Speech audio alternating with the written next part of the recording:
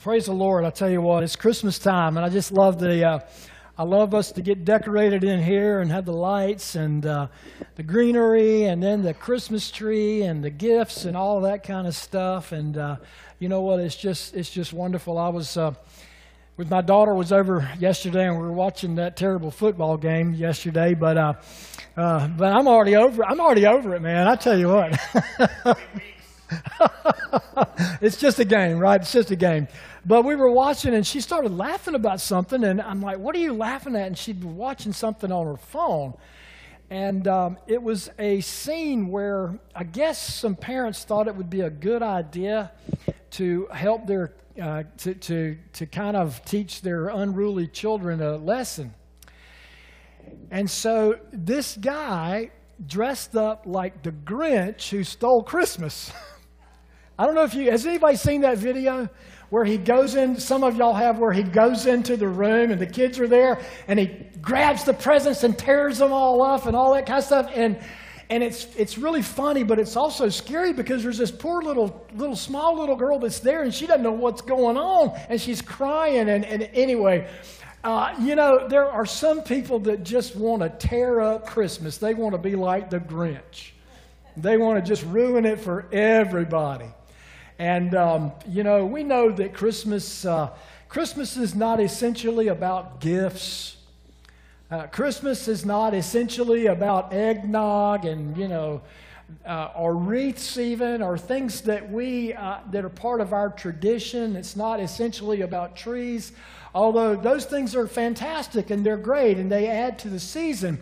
But Christmas is about the Lord coming into the world, His first advent. And man, amen. And he came into the world and communicated some wonderful things. And so this Christmas season, Pastor Sean and I are going to preach some messages that emphasize the gift of God to us during the Christmas season, what it means.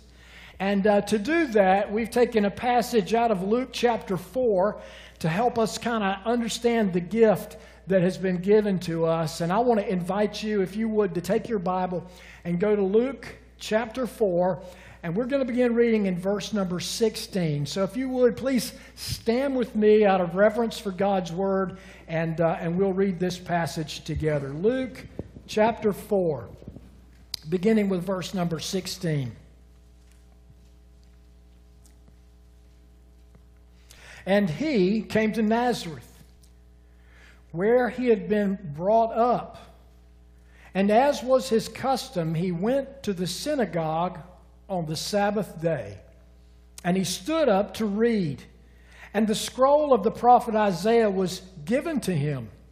He unrolled the scroll and found the place where it was written, "The Spirit of the Lord is upon me, because He has anointed me to proclaim good news to the poor. He has sent me to proclaim liberty to the captives, and recovering of sight to the blind, to set at liberty those who are oppressed, to proclaim the year of the Lord's favor." And he rolled up the scroll and gave it back to the attendant and sat down.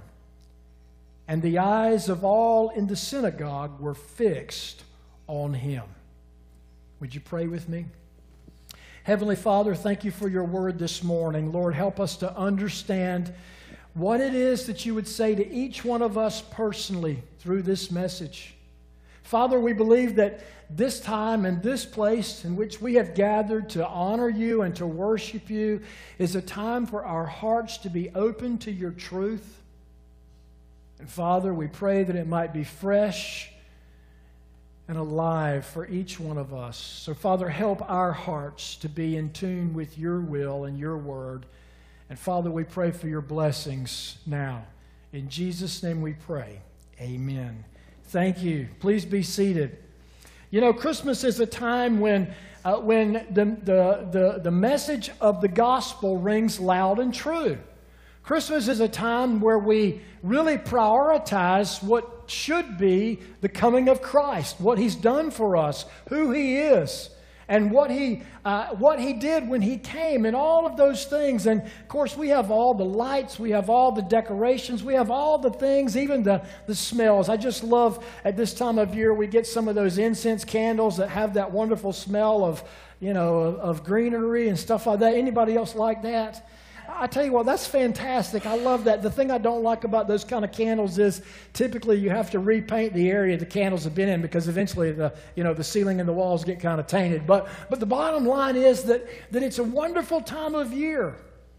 We all have our favorite movies that we watch, and we all have our different traditions. Some of you'll celebrate Christmas with your family on Christmas Eve. Some will celebrate on Christmas Day. Some will go about the process of going to one home this day and going to the next home the next day. We all have our different ideas.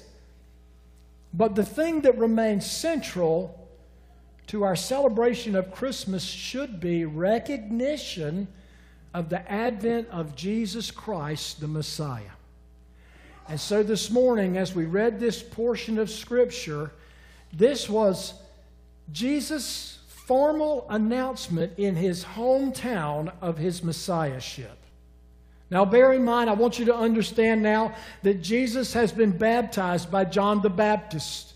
And he did that to fulfill the law, to fulfill what was fitting, because he was divine, but he was also fully human. And so he submitted to human baptism, designating his commitment to the will of the Father. And then he went up into the wilderness where he was tempted by Satan. And the Bible says that Satan tempted him with all manner of things, and he tempted him with all the riches and the treasure of the world. And Jesus was victorious, and he quoted Scripture back to Satan, and he said, "Satan, be gone." And the Bible says that angels came and ministered to Jesus in that moment.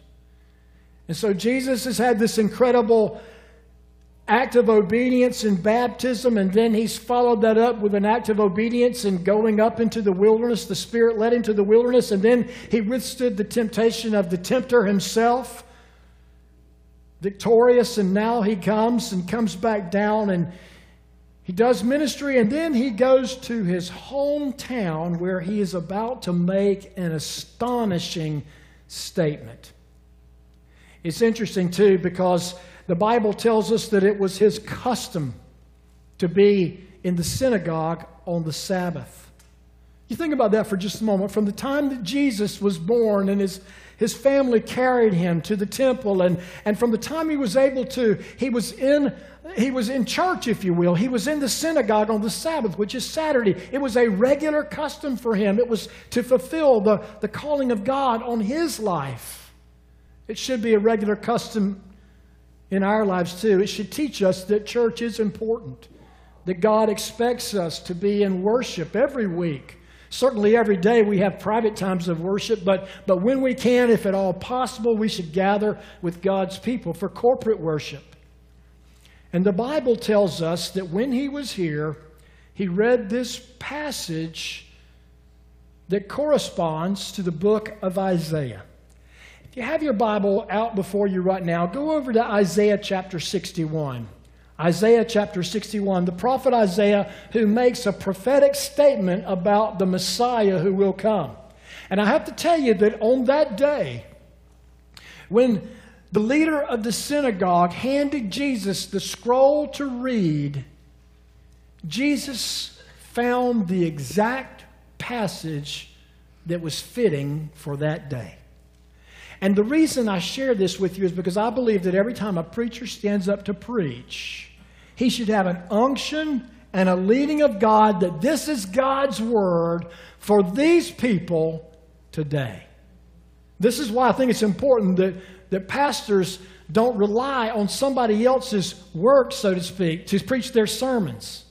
This is why I struggle with the idea of trying to get so far ahead that I'm, months ahead. And of course, I just have that, and maybe it's not a good thing. I don't know. You can be the judge of that. But I feel like when I stand in the pulpit, this is what God is telling me to teach and preach today.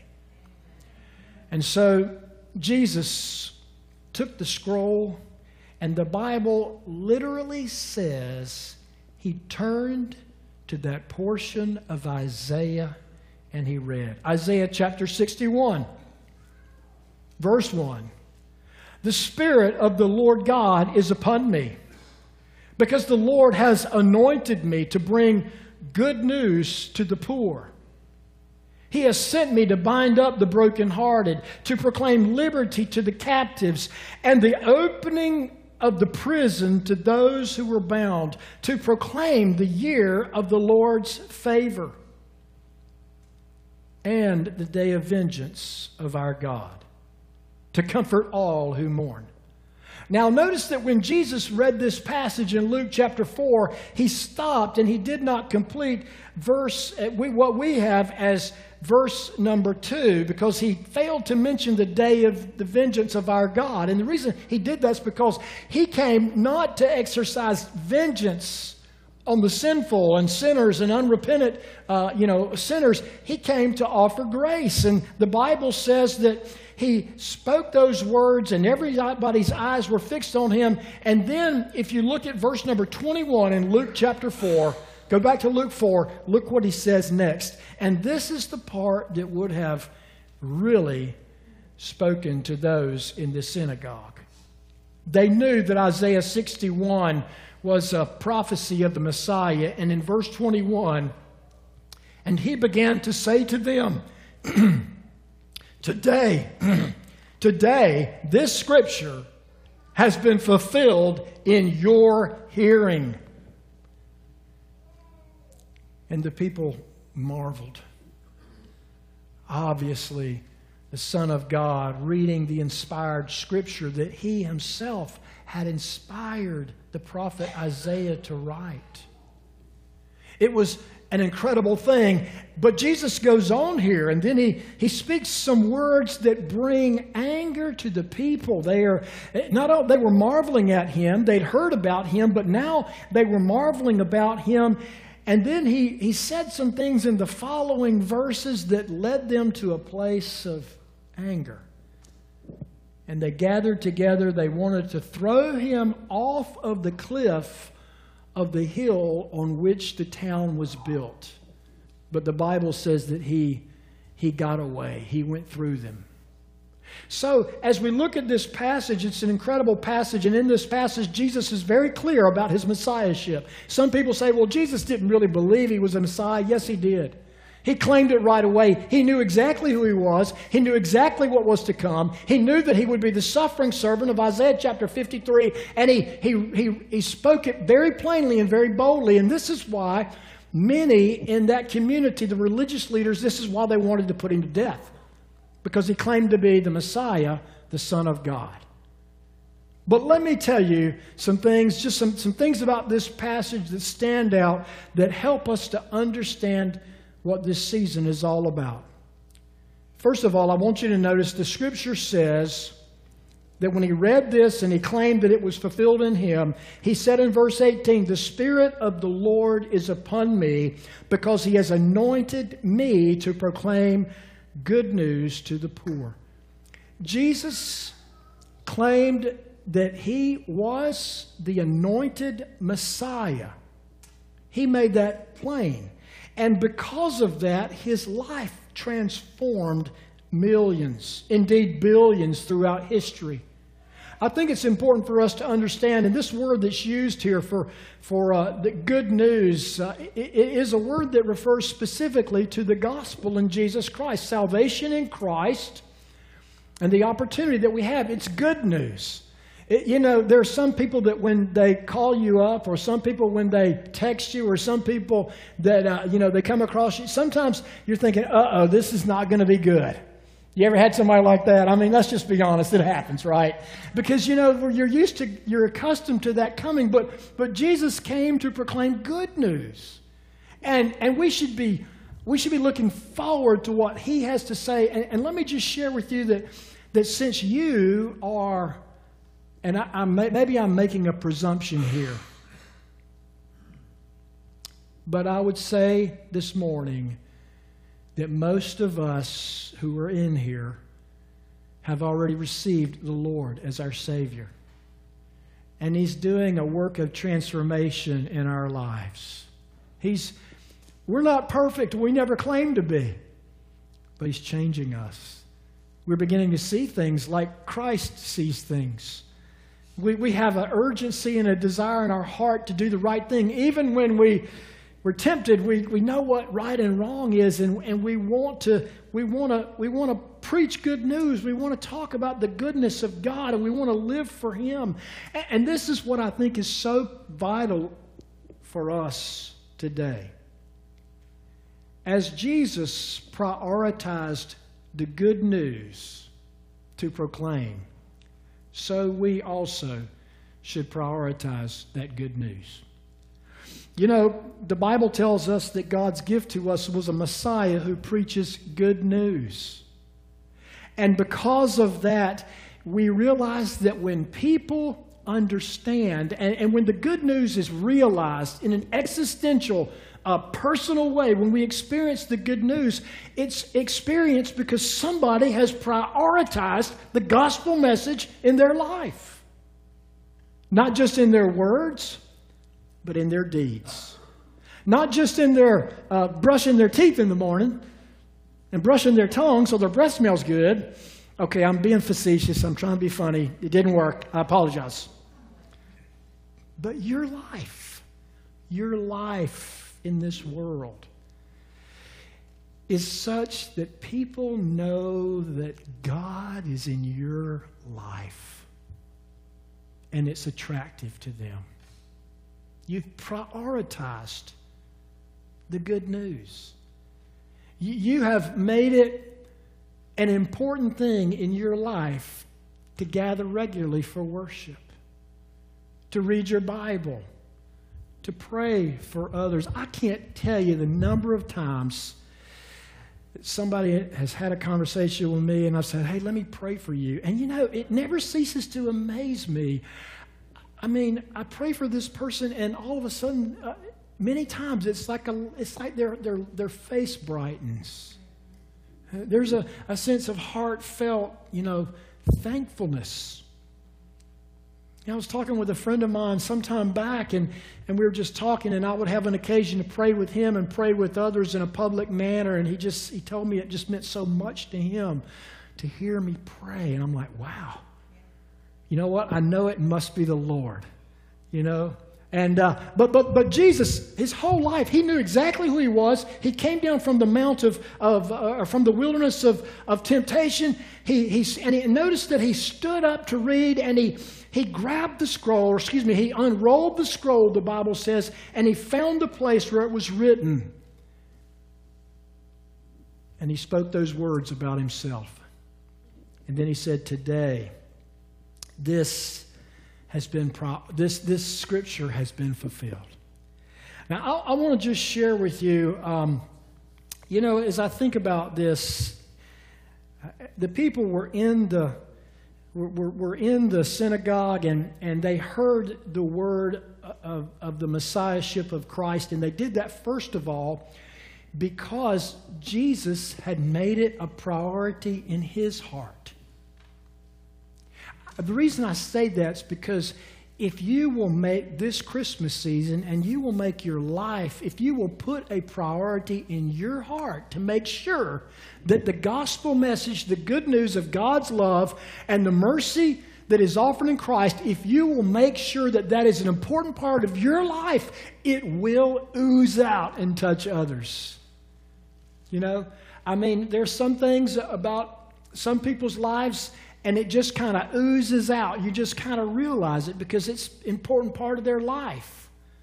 And so this is an important thing for us, and we need to do that. And really, I think that when we begin to prioritize the truth of Christmas, it makes a difference in our personal lives, but it also makes a difference in our homes. Notice that Jesus came back to his hometown. How many of us would like to go to our hometown and let everybody see who we are now? Some of us might be afraid that we'd get back to our hometowns and say, oh yeah, I remember when you did this. Oh yeah, I remember when you said this. Oh yeah, and oh no, I'm not going back there. No. Jesus went back to his hometown, to Nazareth. and he went to the synagogue. He went to the church, and he proclaimed the good news. Now, I want to say a couple things. First of all, in Luke chapter 8, there's a story of a man who is possessed by many demons. And Jesus comes, he's called the Gerasene demoniac. And Jesus delivers him from these demons. And you know, I have a feeling there are a lot of people today who are, they're overwhelmed by demonic influence. And there's some people out there, I'm sure, that have demonic presence within them. I mean, how else can you account for people being willing to chop up little boys and girls so that you can change their gender?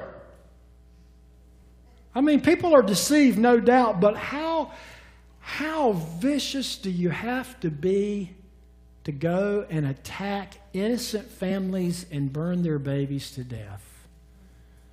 Don't even get me started about this stuff in the Middle East. But anyway, Jesus delivered this man who was possessed by demons. And in Luke chapter 8, verse 38, it says this: the man from whom the demons had gone begged that he might be with him, with Jesus. Okay? He got delivered. These demons were cast out. And of course, he wanted to be with Jesus.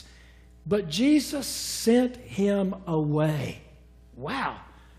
That sounds kind of harsh. And if we stopped reading right there, we might think so. But verse number 39, it says this: return to your home and declare how much God has done for you. And he went away proclaiming throughout the whole city how much Jesus had done for him. When you prioritize the good news of the gospel in your own heart, it touches those in your family, and it should touch those in your family. We should start in our home. We should live the Christ-like life. We should train our children and our husbands, and in some cases our wives, in the instruction of the Lord. We should do our part at home. The Bible tells us that Jesus said, "You will be my witnesses in Jerusalem, Judea, Samaria, to the ends of the earth." Let's not neglect our homes. And Christmas ought to be a time when we prioritize and we emphasize in the heart and in the home what God has done. I want you to notice what it says in Ephesians chapter 6. Ephesians chapter 6, verse 4. If you're a parent or a grandparent, you need to read this. Ephesians 6, verse 4. Fathers, do not exasperate your children. Instead, bring them up in the training and the instruction of the Lord. 2 Timothy chapter 1, verses 4 and 5. I'm not going to take time to read it, but in this passage, the Apostle Paul says, "Timothy, I'm reminded of the faith that dwelt in your mother and your grandmother, and I'm convinced it dwells in you also." You see, the good news of God should be shared and modeled and celebrated in our homes. And you know, the reality is that in many cases it's only a Sunday morning or a Sunday evening affair. Excuse me, it's not even a Sunday evening affair now. But sometimes on Sunday morning, that's the only time. Now listen, let's give parents a break. They got a tough job, okay? And we've all been guilty. But the bottom line is that we all should make it a point to make sure that those with whom we are closest know what we believe and who we love. And they will say, "Well, you did this or you said this," and you'll say, "Absolutely right, I'm not perfect, but I still love Jesus." Amen? Aren't you glad you can love Jesus and still be a sinner? Because he loves sinners. And we want to repent of our sin every day, but praise God, he loves us and we love him, and we want to walk with him. The Bible tells us that we ought to prioritize that relationship, the good news of God's love in Christ, in our homes, and we ought to do that in our churches as well. Too many times the church decides to focus on the entertainment value of a worship service as opposed to the Word of God. Too many times the church wants to substitute good deeds for devotion and love for the Lord. Many years ago, the church went through this time when they emphasized the social gospel. In other words, they wanted to feed people. They wanted to clothe people. And there's nothing wrong with that. Those are good things. They're very good things. But the priority of church ought to be worship of God and proclamation of His truth. And even today, there are churches out there that they will host Boy Scout troops and Girl Scout troops. And they will make their facility available to all kinds of groups that are doing all kinds of good things, and they'll feed and they'll clothe. But when it comes to sharing the good news, proclaiming the good news, the gospel, they shy away from it and say, we don't want to talk about the blood of Jesus Christ. And I want to say, if you don't talk about the blood of Christ, then you have left your first love. You know, Jesus had something like that to say at the church in Revelation. I have this against you. You left your first love. So go back and do what you used to do. Love me the way you used to love me. So Jesus, he spoke about His mission right here. He prioritized the good news of the gospel. But secondly, there's something else. The good news is realized when we prioritize it in our hearts, in our homes, in our companionship with people, in our churches. You know, it ought to be something about our walk with the Lord ought to be evident to those around us, and particularly our close companions. We ought to have the freedom to share with others about our hope. I have a buddy of mine that I see from time to time, and many years ago, I shared with him the good news, and I was in hopes that he would receive Jesus as a Messiah. And I don't think he has yet, but he's a good guy, and I love him. And it's funny because every time I go over to see him, he always tells me about somebody trying to convert him to Christ. And I'm like, yes! I mean, he's open about it. And I went in to see him the other day, and I walked in, and there was a fellow that was standing there, and he looked at me, and we were laughing and stuff. And he said, "Hey, let me introduce you to so-and-so. He's been trying to win me to the Lord, you know." And I'm saying, "Amen, good job." And I had a koinonia moment with my brother in Christ right there in that place of business. And my friend who has not accepted Jesus as the Messiah yet, he's right there witnessing all of this. And he's got a good spirit about it. And I'm praying one day he'll receive the Lord. But the point is that when that's a part of our lives, others see it and know it. Jesus not only prioritized in his heart, but he also emphasized the very word of God. In this passage, Jesus had a short sermon, but this sermon was with the word of God. He spoke what the prophet said, what the people could identify with. And, you know, and this is, you know, some of you have worked with hot steel before. You know what it's like to heat up a piece of steel and get it to the point to where it begins to glow. And you know what it's like when that steel gets that hot, you can take a hammer or some utensil and you can hammer onto it and you can shape the steel the way you want to. I use that as an analogy to let you know in your life there are moments and there are times when somebody is going through the heat of a trial, and in that moment the Word of God can have a profound effect. This is why when we are in an opportunity to share with somebody, don't minimize a crisis, because in a crisis is an opportunity for you to hit somebody in an emotional way that will speak to their heart, that will get their attention. Jesus oftentimes said, "Let him who has ears to hear, hear." And in those moments, you may not know what exactly to say, and I don't advise that you just automatically start quoting, the scripture, but I do say this: in that moment, if you are with someone and the temperature is high and they are glowing in trial, if the Holy Spirit brings a verse of Scripture to your mind, then you share it in love. The Holy Spirit, the author of Scripture, has given us words that are living and active. Take your Bible, if you will, and go to Hebrews chapter 4 just a moment. I want you to see this. This is so powerful. Hebrews chapter 4, verse number 12. Now, y'all got to hurry up and get there because we're running out of time. Okay? Hebrews chapter 4, verse number 12. For the Word of God is living and active, sharper than any two-edged sword, piercing to the division of soul and spirit, of joints and marrow, and discerning the thoughts and the intentions of the heart.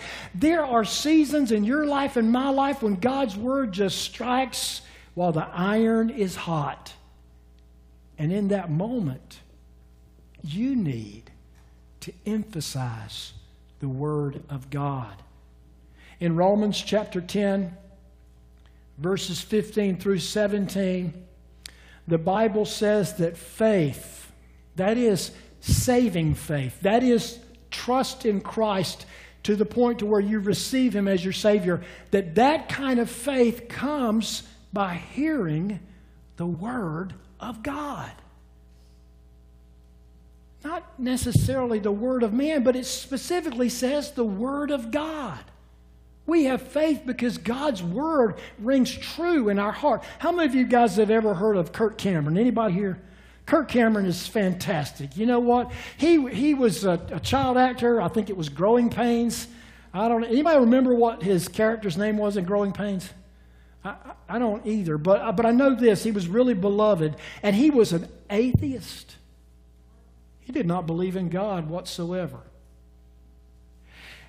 And one day, later on in life, this pretty girls, you have such an impact on guys. God has given, listen to me, when God made a male and female, He knew exactly what He needed to make in order for men to be attracted and convinced. Sometimes bad, but a lot of times good, okay? So, ladies, you got it, okay? This pretty girl invited him to church, and guess what happened there? He heard the Word of God. And it resonated in his heart. And this man, who was a very successful Hollywood actor, received Christ. And he today is doing tremendous work with the Fireside Chats, and he's the author of children's books, and he's sharing the good news of Christ. Because God worked through His Word and faithful servants to share the gospel. So Jesus, He prioritized the gospel mission, but He also, when He had the opportunity, He referred to the Word of God. He used the Word of God, and it transformed many, many people. So Jesus said, okay, the Holy Spirit has anointed me. I am the Messiah. The Messiah is God's gift to us, and He came to reveal the gospel truth, to proclaim the gospel.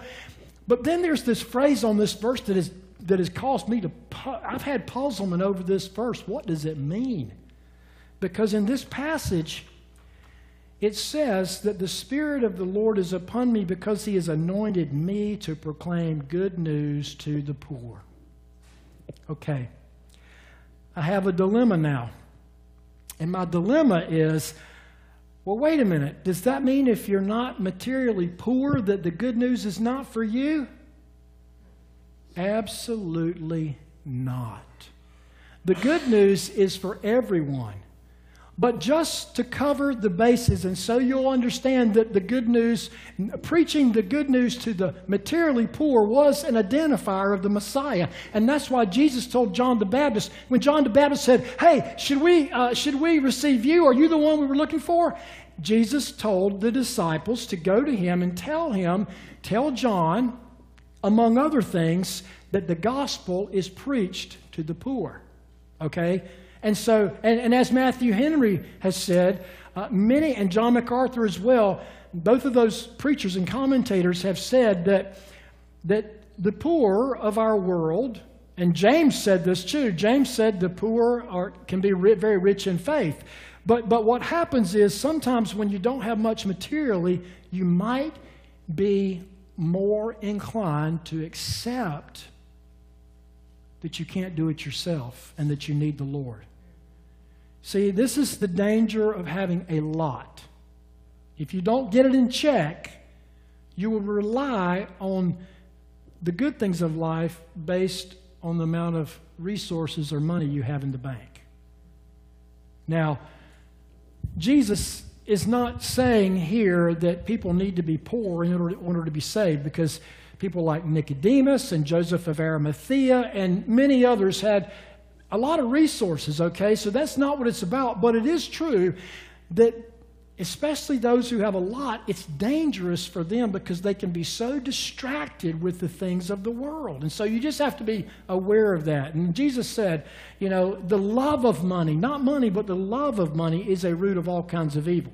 So what was Jesus talking about here? Well, he did indicate that that to be materially poor might be a benefit, and that the Messiah would preach to the poor, but he means something more than that. And this applies to the rich and the materially poor.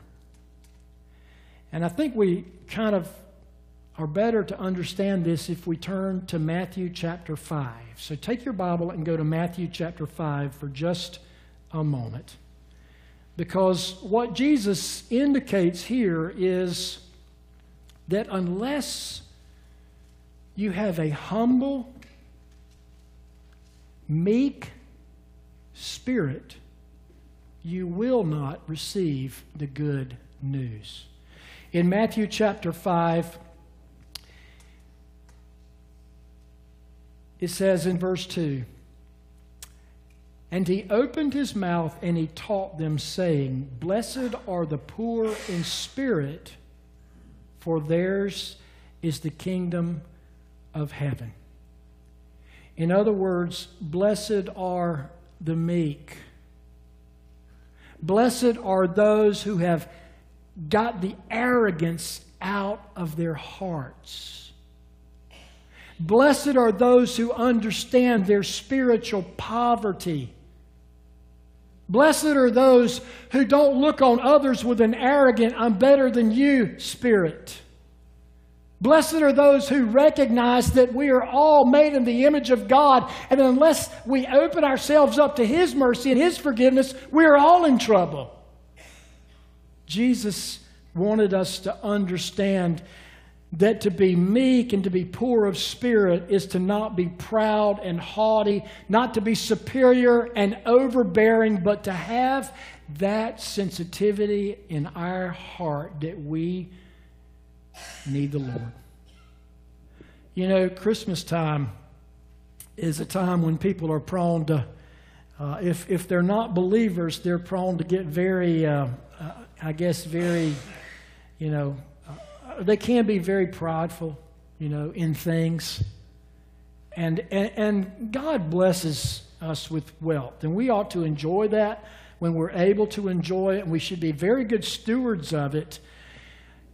God expects us to be good managers of the wealth that He has endowed us with. But notice what the Scripture says, 1 Peter chapter 5. "Be clothed with humility, for God resists the proud and gives grace to the humble." Those who grow up in a home who do not appreciate what they have are people who go into the world expecting that others bow to them. And they create an environment that is unhealthy.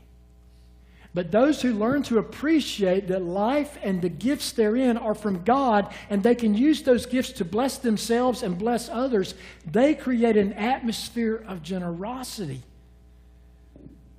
And they raise a family that loves others.